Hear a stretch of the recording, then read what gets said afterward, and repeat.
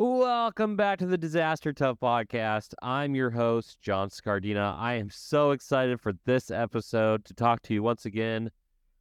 I was going to sing you a line from No Diggity. Great song. Let's talk about contractors. Let's talk about you and me. Okay. I'm not a singer. Okay, so I'm going to talk to you today about a semi-serious topic that I'm going to try as hard as I can to keep it positive and light because this is a positive show. It's educational. It's there to help you in the field and really my counterparts globally at this point with the show. Big shout out to everybody who listens every week. Thank you so much. This week, I want to talk about burnout a little bit and how to recognize burnout and how to avoid burnout. And I'm going to use the story that I'm sure you've heard me before talk about it on the podcast if you've listened for the last couple of years. But the story is from Hurricane Harvey.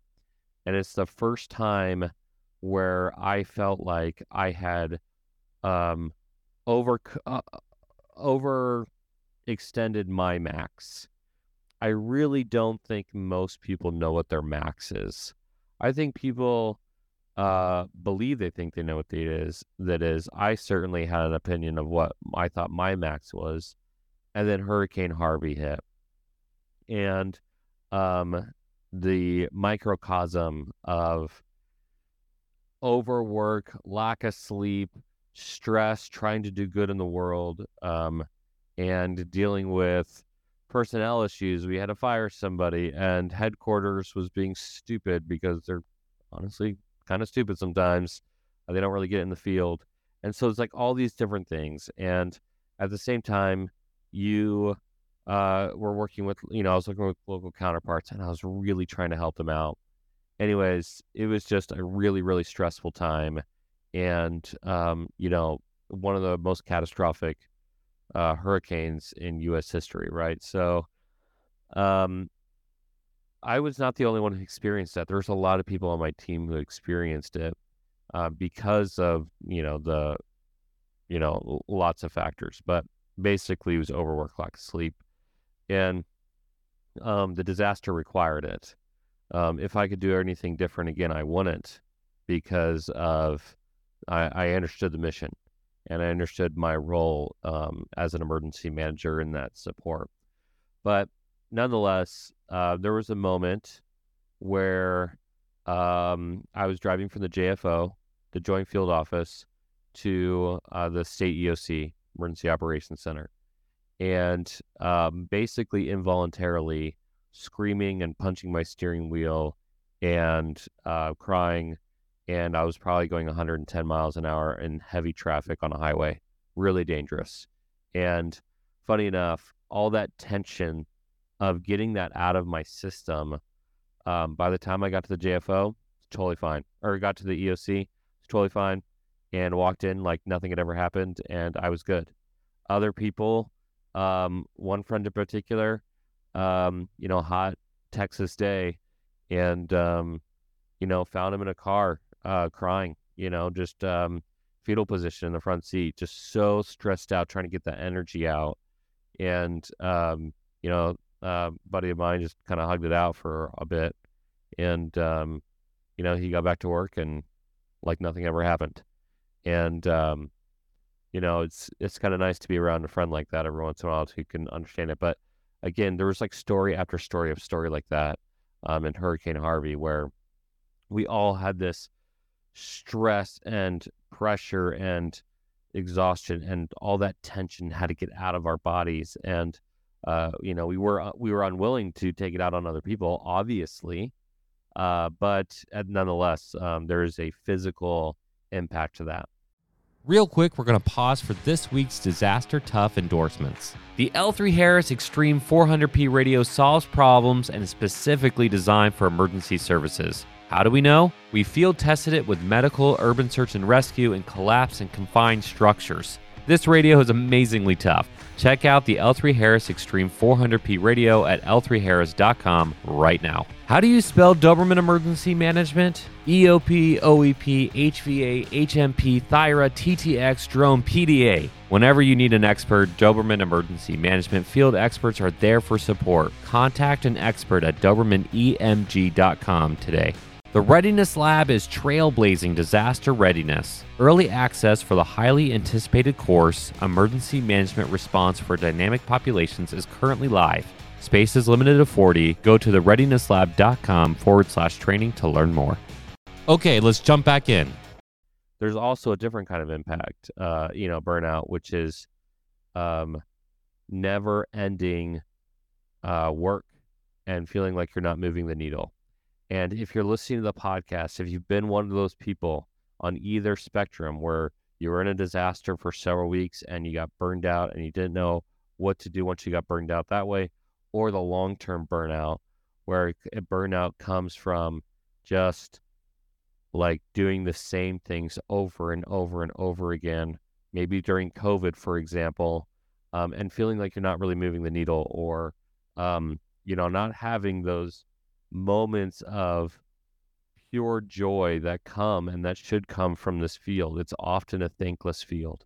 Emergency management is a thankless field in so many ways. And thankless from our stakeholders who hire us, thankless from emergency services counterparts. I mean, they have really no idea what we do. And so from a very serious note, if you're experiencing that, and thank you for still listening to this podcast, which means you're still passionate about the field. But I also want to call that out and say, hey, like just like I had my buddy where I could, talk to him and he could talk to me and all that kind of stuff. And really as a team, we were able to do that and have that. And even like the nonverbal stuff, just like being around somebody who gets it, that's huge. Sometimes a professional is amazing, right? So there's those options there, and I would invite you to explore those options if you're feeling that. Sometimes it's taking a break from this kind of job and doing another kind of job. I have another podcaster, Zach, who talks about, I think on a podcast, he talked about burnout and how he just like had to like switch jobs for a while because it's like, still related to the field, but just needed a different, different pace. And what does that look like? And so, we've all experienced those moments. And so my heart goes out to you if you are experiencing that. I want to talk to you about how to recognize that and also how to overcome it, maybe even from both perspectives. And some of this you might like, some of you might not like, but it works. And until it doesn't work, I'm just going to keep preaching the stuff. So first of all, how do you recognize it? One of the ways to recognize for me when I'm dealing with extreme exhaustion in both the work and just like my body is that I have a cognitive delay in speech. My speech becomes more slurred. Maybe my vision becomes more blurry. Like there's like those kind of changes. But I constantly feel like, funny enough, sometimes I really do feel like a literal weight on my chest, or I feel like this tension in my fists, and I want to snap at people. If you're at the point where your first reaction is that you're going to snap at people, or you're starting to snap at people, you can immediately recognize that, hey, I am in a place where I need to decompress immediately. And you could do that from that way. Burnout can also come as, the long-term burnout stuff can come off as disingenuous, right? Like have you ever done this thing where you smile and as soon as the person turns away, you stop smiling, and it's an intentional thing. Like you don't even realize you're doing it in the beginning, but then like as soon as you don't have to be quote unquote on anymore, you turn off and you kind of start going through the motions. You're not excited to come into work anymore. You find yourself complaining often to your friends about the type of work you're doing, or you're hypercritical of other people. Like one of the symptoms I've seen is that they'll take it out, but in really weird ways. And one way is like, even though they're frustrated in their current job, they will start talking about how great they have it at their job and then start criticizing everybody else online. Have you seen that? Have you seen, like, especially with boomers, let's be real, go on and just like blast people constantly online? And then like, you're like, but you're not happy, right? Like, anytime somebody says they are happier than me or that my lifestyle is not the lifestyle they would ever want, but then they're constantly berating me over that, I'm like, why would I want to be like you? You seem miserable. So like there's some signs of like that, of like not being genuine, going through the motions, not being excited about work, constantly. We're talking about like weeks, months, um, feeling tired all the time without any effort. Have you ever felt like really, really tired? Like felt like you're tired every day, but you haven't done anything to make yourself tired. There's like not a lot of energy, or you haven't really you're not producing your best work. All those are signs of burnout. Okay. Um, so with that, let's talk about how to overcome it. Now, there's the tricking your brain stuff that we've talked about on the podcast, and that comes from nutrition and exercise. By making your body feel better, you will start to feel better. Your body will start to release those hormones, those endorphins, all that stuff, the chemical changes in your brain that says, hey, my body feels healthy, so I must be healthy. It's also a way just to get that energy out, right? Like, doing some push-ups can really help out, just to like get things out, or just, some kind of exercise, walking, right? Just to decompress, get the energy that's being built up out of your body.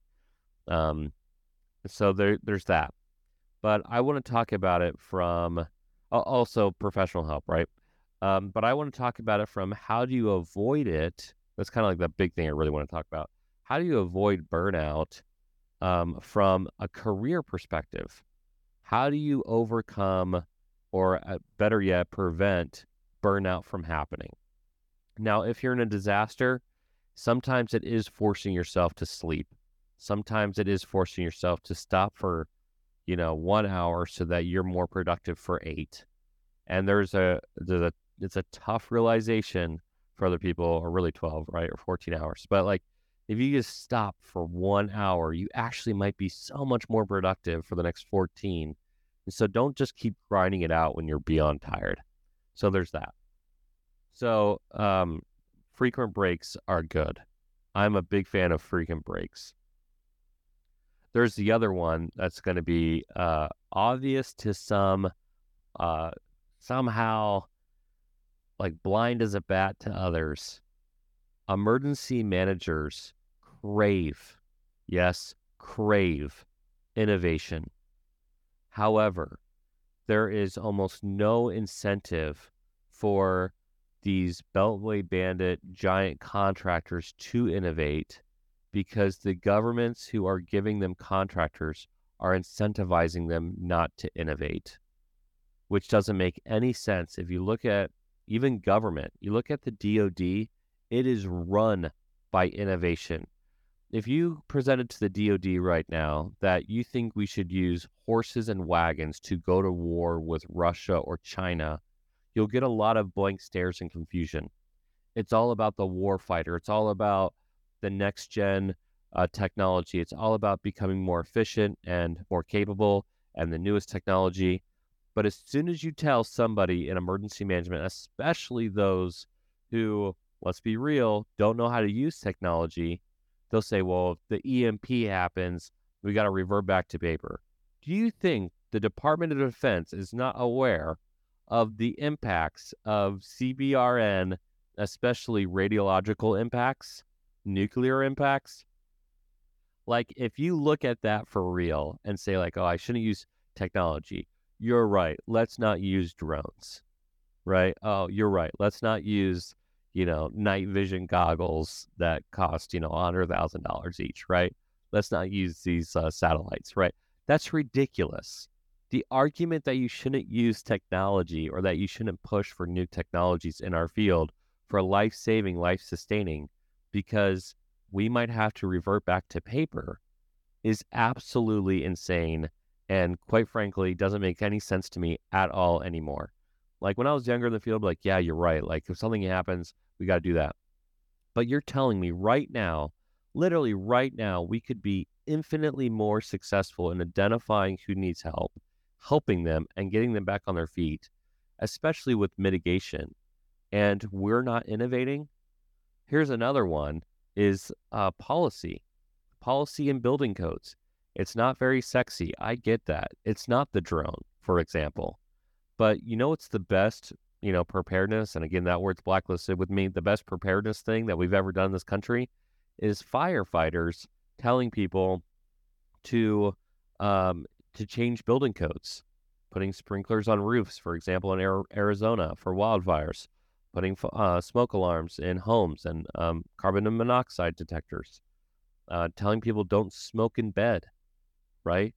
The best people who have figured out how to do emergency preparedness are not emergency managers. They're firefighters. They're absolutely the best. They're the king, the queen, the head honcho, the top dog, whatever. If you want a lesson learned about preventing disaster in people's lives, go to firefighters and look what they've done.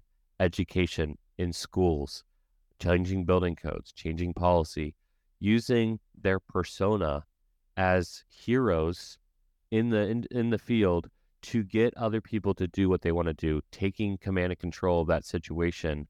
They have saved lives before disaster even started because of the work they've done. Let's just call it for what it is. Firefighters are the best emergency preparedness people that we have by date. And honestly, that's fantastic for firefighters and fantastic for, a global perspective. However, emergency managers really should be leading that way in mitigation and policy and development and in technologies and innovation. Like we really should be the experts in that. Why aren't we? Right? We understand the impacts of fire. We understand the impacts of law enforcement issues like active shooters, active assailant, bomb threats, CBR incidents, hazmat, technological issues, right? Like cyber and all the things. And we're supposed to be able to bring all the hazard. We said it's an all hazards plan. And yet, when I ask people about their all hazards plan, what are they doing with their all hazards plan? The person is going onto Word and typing it out, right? Come on, guys. Like, we have better tools than that now. There are things that if we asked other industries to help us out, Google, uh, Facebook, not Facebook, Apple, whatever, these tech companies, these tech giants to help us innovate our field, you know how fast they could do that? I mean, truly innovate overnight. Here's an example. Google has shapes, billions and billions of shapes for every kind of thing you could possibly imagine. They know what a shape of a shingle looks like from a point cloud perspective. They understand what a door handle looks like, what a road looks like, the siding looks like, all that stuff. Imagine us in real time with a drone flying over a row of houses after a hurricane and it's detecting what materials are there and what materials are not there and how it's broken and all that stuff, all through Shape Cloud and in real time telling us the economic damage of a disaster. You're saying that if we use drones to do that and point cloud data and, you know, even artificial intelligence, all that stuff to get an estimate to be able to send to FEMA from the state, that we could do that in real time. And yet we are still sending out PDA teams. Why? Why are we doing that? It's because people are trying to protect a job more than protect the field, right? And so I'm really passionate about this. We've been leaning really hard into innovation at Doberman. When we work or choose to work with a client, they know that we're going to try to provide innovative solutions for them. University of California, Irvine is a perfect example of an amazing team. They have a 4-member team at UCI who's doing incredible work, and they supplement that work through hiring us to come up with innovative solutions. We created a custom app for them. We did a physical security assessment. We went through every building, every room in like 2 days, and we were able to officially tell them where they were at as a university, the good and bad and the ugly, and none of it was subjective, right? It was actually based on data. Really hard to come back from a stakeholder who doesn't want to do anything and say, hey, here's the national best practice. Here's like the hard numbers, percentages of, locations with cameras or whatever. And it's like, oh, this becomes obvious. And that leads to my second point outside of innovation is we need to start giving ourselves a leg up. Pete Gaynor was just did an article really talking about this, and I agree with him 100%. Emergency management professionals don't really do a great job of presenting who we are and what we do. One is because of lack of standards. Now, I've addressed that in the past, right? Emergency services is the protection of life, property, and continuity of operations. Emergency management is strategic coordination of emergency services, period, right? Very simple definitions that you can expound and build off of. And those who don't want to define it are the ones who push it back. Like this kind of stuff that we're talking about is about innovation and presenting yourself through branding, through better communication. We talk about communications and AARs. Let's talk about communicating with stakeholders. When you say things like all hazards plan, they're hearing from you that you're a doomsday prepper and you think every hazard's going to happen. Now, I've talked about that before on the podcast, haven't I? Like, even though we understand frequency and consequence and all this other stuff, are we articulating that to other people? The third piece about that is now coming into full circle here is the pitch for real, there's an asterisk here, real contractor support. Now, there are companies out there, one starts with an H, one starts with an I, another one starts with a D, another one starts with an M, that are notorious for pushing out cookie cutter work that is just trash, right? Like I've seen a very large contract that one of them got.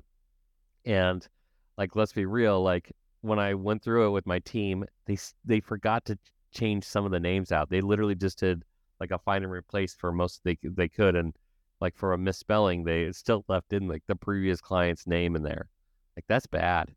Like that they didn't use any stakeholder involvement. They didn't use GIS data for knowing their hazards.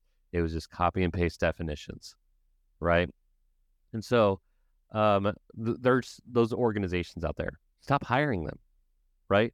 It is bewildering to a lot of us. It was bewildering to me when I was in the public sector.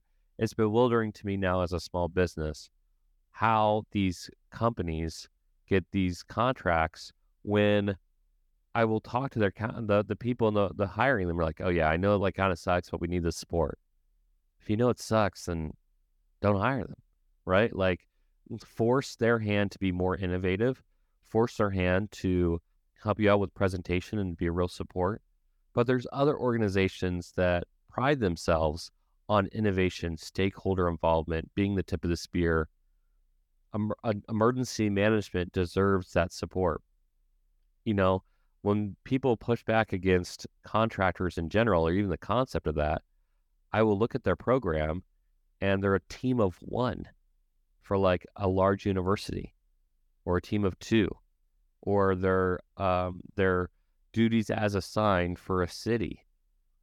You know, either they don't get what emergency management is, or they're falling into that burnout stage of that pride level goes so high that like I like almost like the hero complex, like I can do this all by myself. I don't need support. Company like mine, we don't provide long-term support. Somebody hires us because they have a problem and we go in there and we overcome that problem or we provide that foundation and step out. And it's incredibly rewarding. And honestly, like the pitch for contractors, me specifically, or my team is this. In the last year, I've worked with universities, K through 12, county governments, the DOD, NATO, police departments, fire departments, professional stadiums, and corporations. I've worked with all those different entities to help them out with their emergency plans and training, and that was over the course of a year. I have had so many more fun experiences not being pigeonholed by being able to work with everybody. It's actually a blast. Like, what if I get to go to a professional stadium like I did last week, and we're talking about, EOPs and active shooter and long range shooter stuff, and then I get to go literally in the same day to an airport and talk to them about crowd control and evacuations and messaging and how to get vendors on board and all this other stuff. Like, that's way fun, And so it not only is a blast to be able to do that, at the same time, when I was in the government, I had one specific thing that I had to focus on and talk about burnout, right? Now I get to jump to all these different projects and help out these different clients and becoming more and more well-rounded, especially as the team grows and working with people with amazing perspective. So that's the third thing I would say is don't be afraid to use grants and to spend a little bit of your budget on, yes, that an expensive contractor. Identify somebody or group out there that can actually do the job, who actually has credentials, like real credentials, like degrees, and a work history and all that stuff. Like, do your due diligence, of course.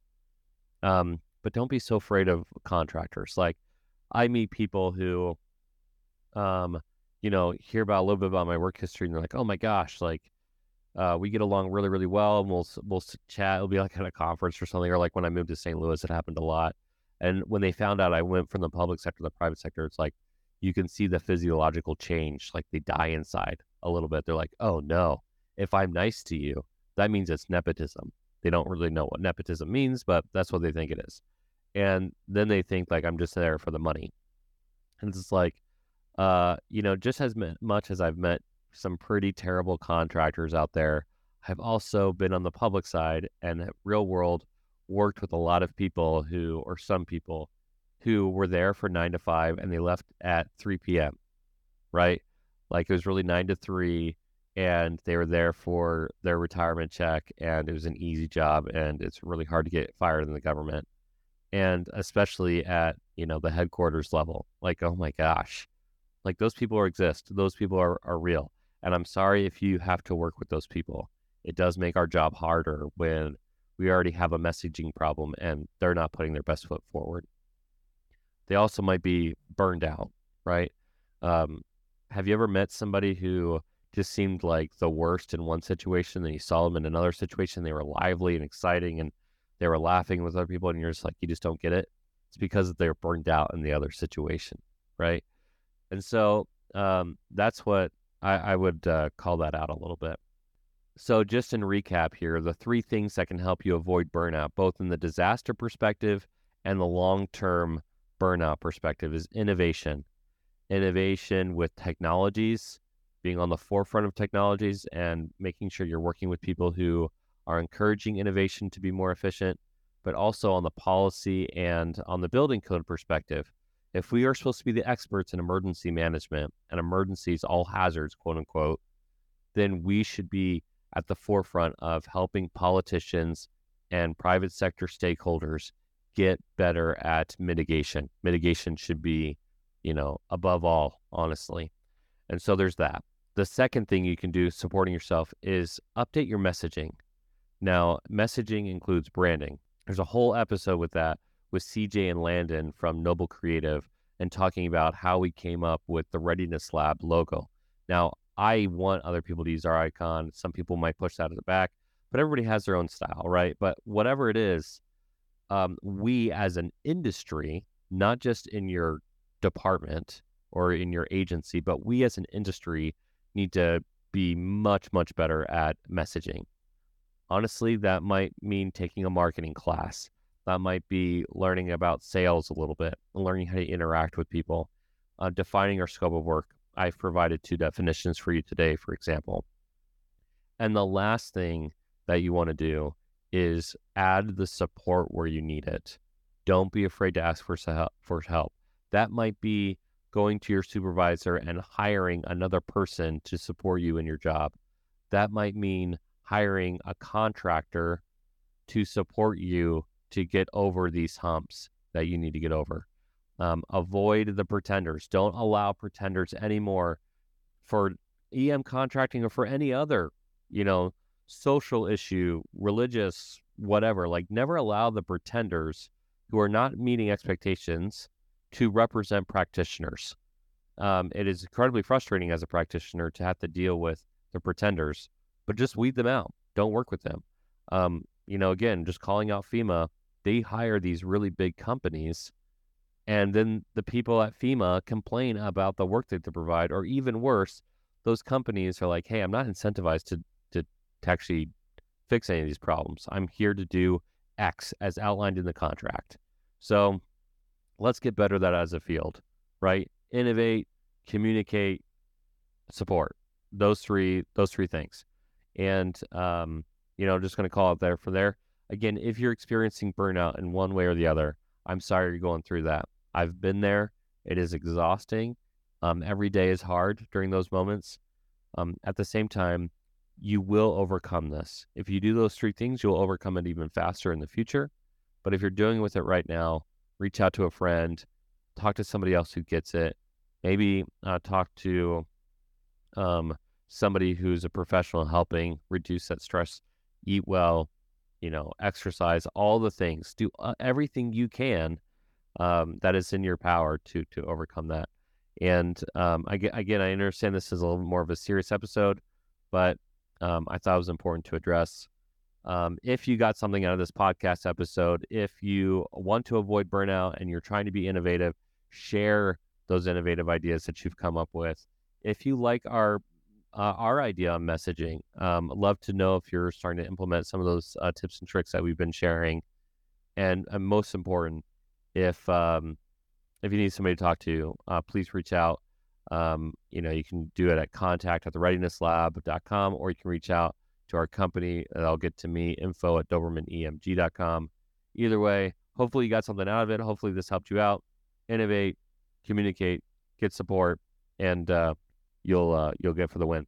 All right, peace. We'll see you for the next one. Like and subscribe. 5 stars, the whole deal.